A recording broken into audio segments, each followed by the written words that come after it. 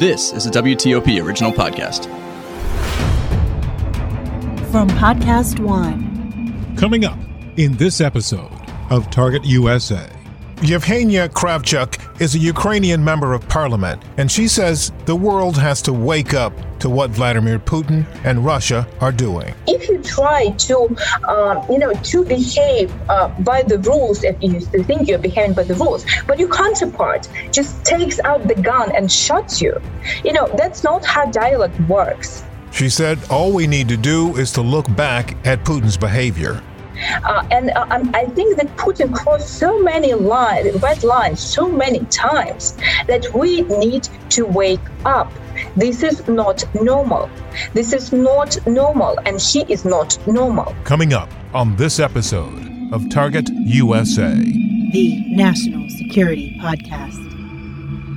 From WTOP in Washington, D.C., this is Target USA.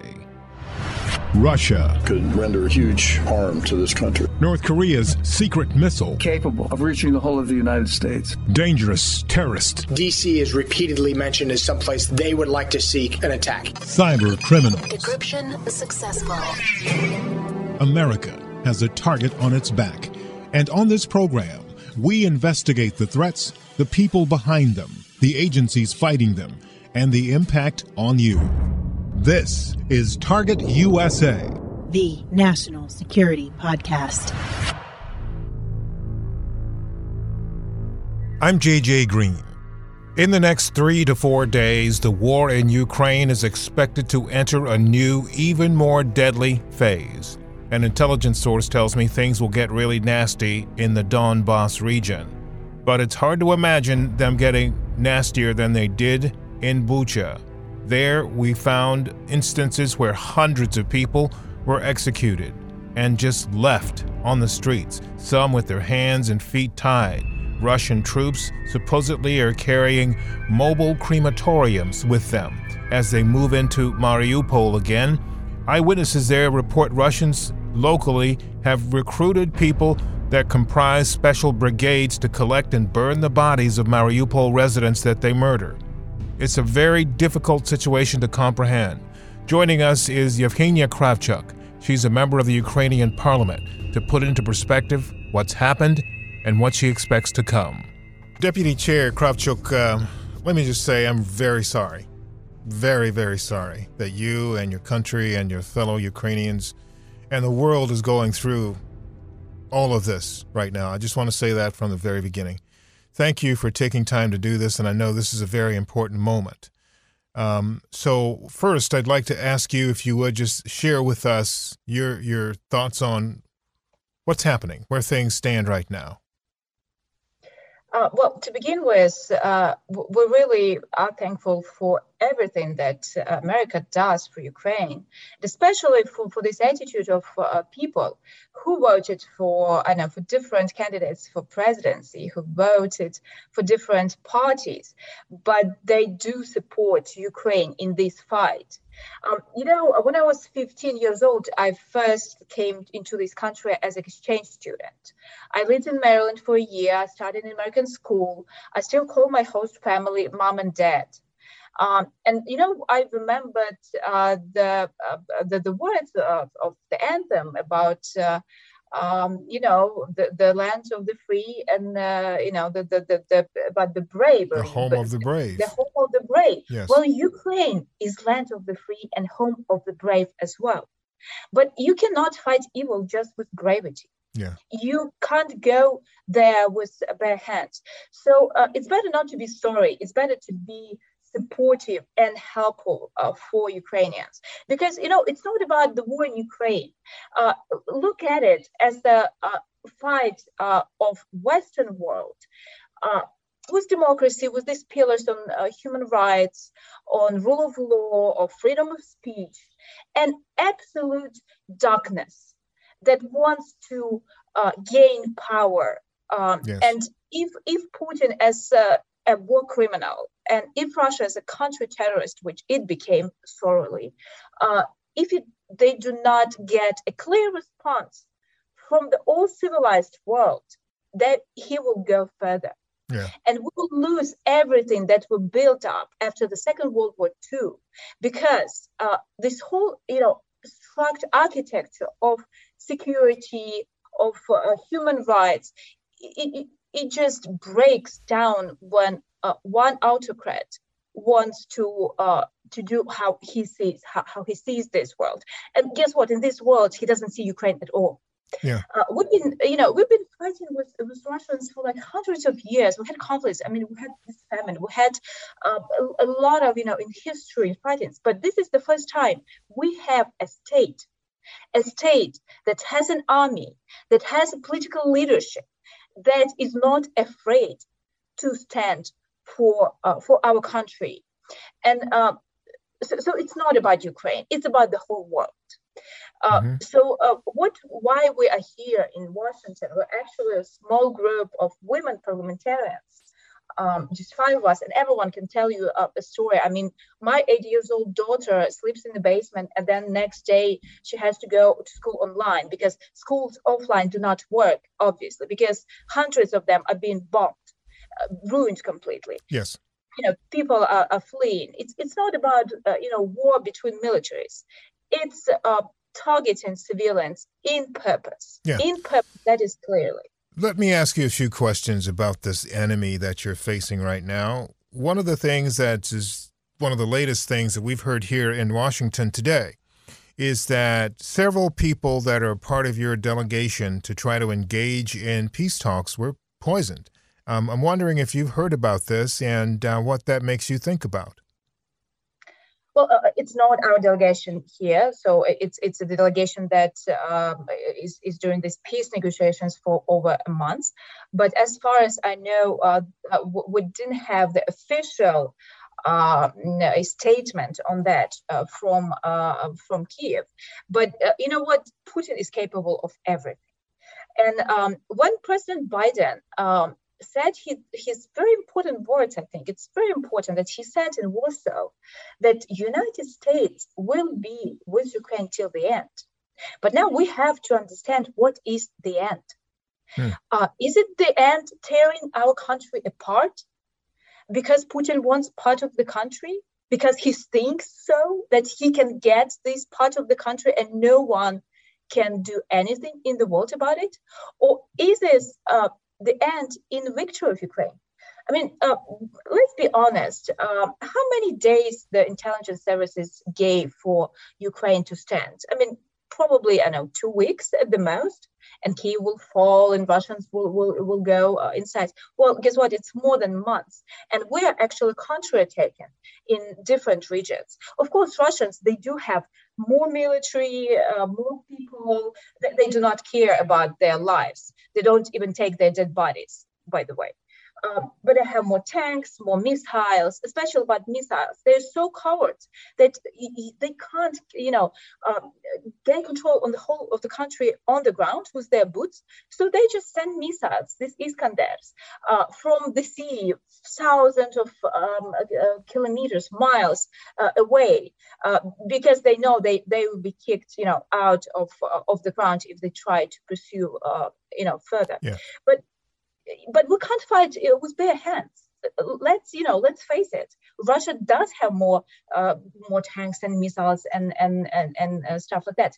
We have high morality of our army. We have queues to join the army. But these people who are joining the army should get something in their hands to fight. Yeah. So how are those discussions going? Because I know a part of what you and your colleagues have been coming here for is to increase the discussions and increase, for lack of a better word, the pressure here in the U.S. and in other countries to help you get those things that you need. So how is that going? We're just starting our visit, and we'll be having visits in Congress. We're having a meeting with Nancy Pelosi. Also, we have meetings in Senate, in Pentagon, in Department of State. So we have different levels of the meetings. So I would want to be really, really clear, because we've sent this special list. It's obviously the secret information, but Pentagon has it. And what we want to give a message. We can't get into the situation when it's going to be too late and too little, because every day, we're losing lives. So these air defense systems, we need them now. These air jets, we need them now. Because tomorrow we also will need tanks to regain our territory. Because when I see this, confusion was telling, well, we're not given escalatory weapons or we're not given offensive weapons. Well, let's get it clear. We're not going to Russian territory. We have to regain what Russians came and occupied. Yeah. You know what? In 1st of April, in some of the southern regions of Ukraine, they are putting ruble zone. No, our currency, ruble zone. And they're saying in the schools, no more Ukrainian language. And when they say that Ukraine is somehow oppressing Russian-speaking people, well, guess what? Russia killed thousands of Russian-speaking people, literally, because all of these people in Kharkiv, in Mariupol, which are stuck there because Russians do not give the humanitarian corridors, they are all Russian-speaking. So this is such a hypocrisy, what they try to say to the whole world and what they do in real. So we need these weapons, and we need to defend the air, of course, because missiles, just come into every region. Just let me give you one detail. When President Biden was giving his speech in Warsaw, Putin was bombing Lviv. Lviv is a big city in Western Ukraine. I think it was the closest first in history that Russian missiles got to the place, which is so close to the American president. I mean, it's a couple hundred of miles. It's nothing. It's nothing in the lands how they come. This is a clear message that Putin is humiliating Western world. Yeah, and Western world has to respond. Yeah. So on that point, I was listening to and watching an interview with one of your countrywomen who was hunkered down in a shelter in Kyiv right now with her young children. And she was so upset. She was saying that the world is afraid of Putin because it lets him get away with things. It doesn't want to say Putin should be removed from power. It doesn't want to say that Putin is a killer, doesn't want to say that Putin is a terrorist, as you said. What do you think it is that makes Western nations, or to some degree some people, reluctant to say what's going on with Vladimir Putin?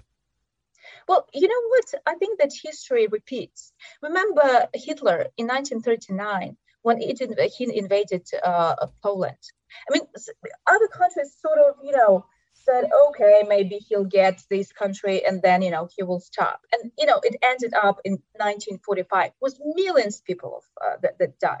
So if you try to, to behave by the rules, if you think you're behaving by the rules, but your counterpart just takes out the gun and shoots you, that's not how dialogue works.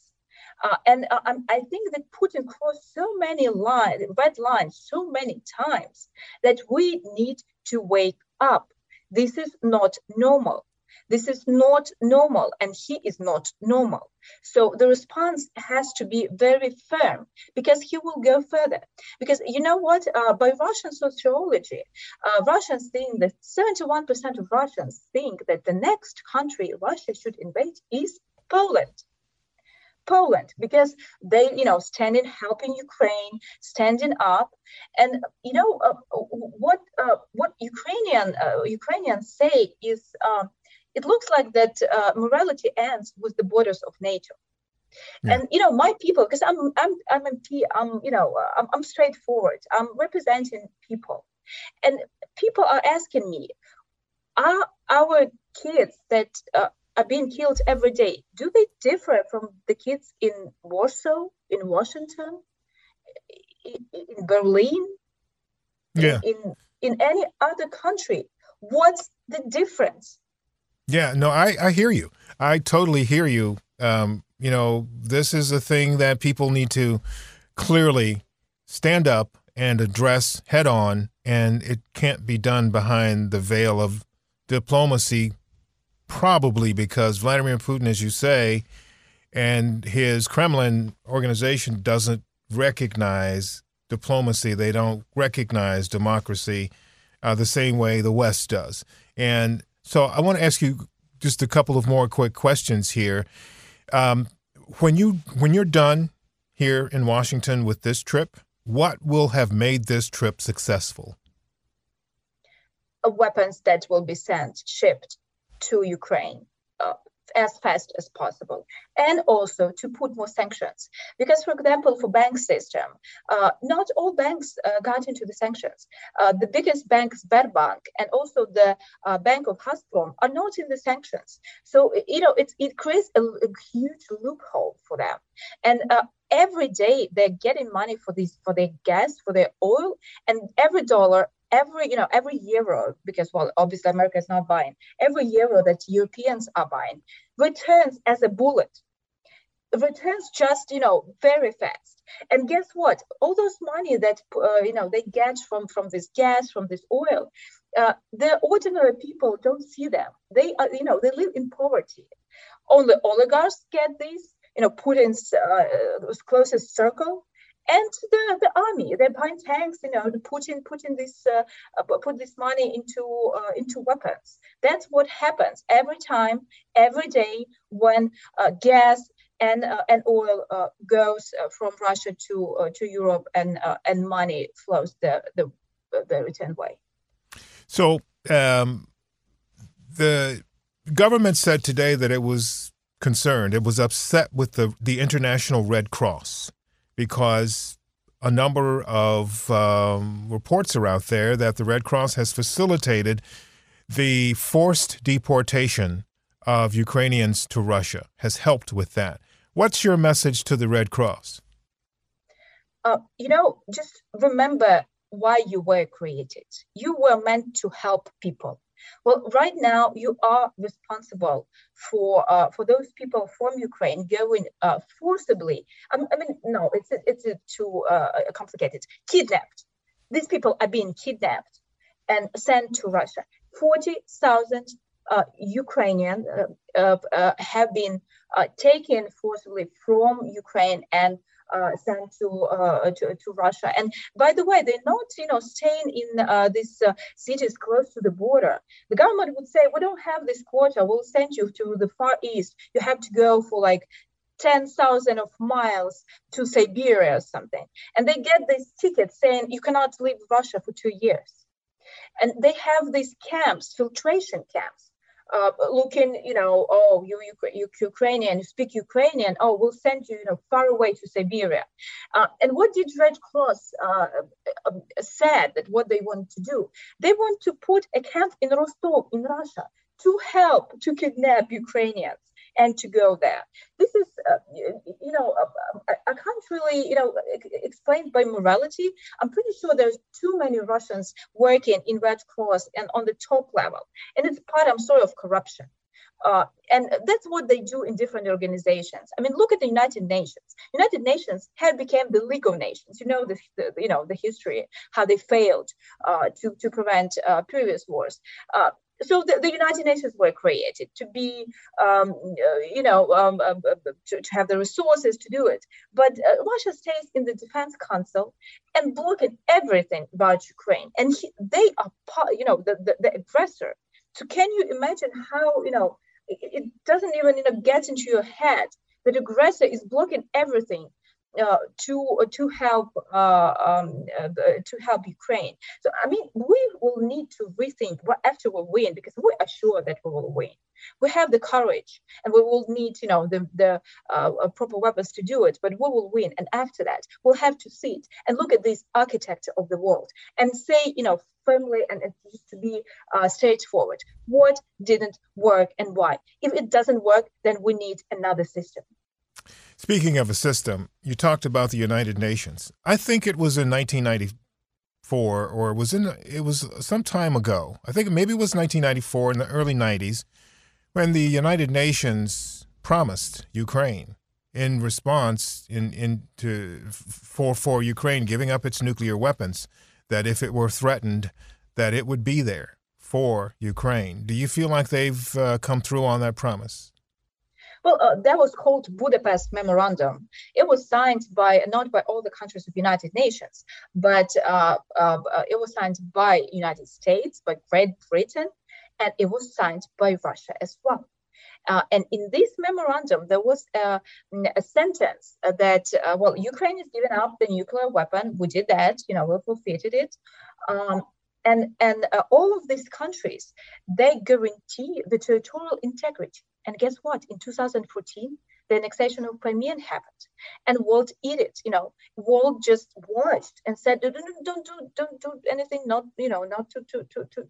And because it hasn't been stopped in Georgia in 2008, it hasn't been stopped in 2014 with annexation of Crimea and a war in Donbass that started there. Then we have 2022 and Putin, blackmailing the whole world with nuclear power, and just because he thinks, his country is inferior. And he has to behave as an emperor, but not a democratically elected leader. So every time world closed their eyes on what Putin, degraded to, that put the path to this war, this full-scale war that is happening in February and in March of 2022. Nothing goes, from anywhere, to anywhere. It has consequences. Yes. Well, MP Kravchuk, thank you so much for taking time to talk with me today. Again, I'm very sorry thank you for the help. Yeah, I'm very sorry about what you're going through. Just want to ask you very briefly before I go, is there anything you want to add that I haven't asked you about that you think is important? I just want to thank American people. Really, I want to thank American people, and we feel this. And please call one of your congressman, your senator, to put pressure on, on the government as well, because we are afraid that it will be another week or two, and world will be just getting tired of this war. And every day we lose people, we lose children, the women being raped. It's war crimes committed every day. So please, let's stop it together. Well, Member of Parliament Kravchuk, Yevgenia Kravchuk from Ukraine, we are so grateful to have had the chance to talk to you today. Thank you. We will stay on this story, and we'll talk to you again soon. Thank you. That's it for this episode of Target USA. Coming up in our next episode, how did the U.S. know what Russia was going to do in Ukraine before they did it? I think this episode tells us that we have really good multi-source intelligence about what's going on in Russia today. Amy Ziegert is a senior fellow at both the Hoover Institution and the Freeman Spogli Institute. It looks like it's not just technical capabilities, not just intercepted communications. It looks like from the public reporting, we have human sources. And that's particularly important since we know we had a high-level human source who had to be exfiltrated from Russia after the 2016 election. So it looks like we have more than one source highly placed inside the inner circle in the Kremlin. That's coming up on the next episode of Target USA. In the meantime, if you have any questions or comments about the program, send me an email. You can reach me at jgreen@wtop.com. The letter J, the color green, one word, at Whiskey Tango Oscar Papa. jgreen@wtop.com. Also, please subscribe to our podcast and follow us on Twitter. We're at TUSA Podcast. That's at Tango Uniform Sierra Alpha Podcast. And if you want more national security news, you can sign up for my newsletter. It's called Inside the Skiff, and you can sign up at WTOP.com/email. I'm JJ Green, and this is Target USA, the National Security Podcast. I'm Martin Kove, Sensei John Kreese from Cobra Kai and the Karate Kid trilogy. And who's kicking it with the Coves this week, Rach? We have Jacob Bertrand, who plays Hawk from Cobra Kai. I'm so excited. My dad's a doctor, so he has to, wear the scrubs and the special hat and all that crap. And so he found out that I was getting a mohawk. He was like, dude, I'm so jealous. I wish I could have a mohawk at my job. Oh, God, you're so lucky. Don't miss out. Listen to and follow Kicking It with the Coves, now at Apple Podcasts, Spotify, and Podcast One. Now, stay tuned for the latest headlines from the Associated Press.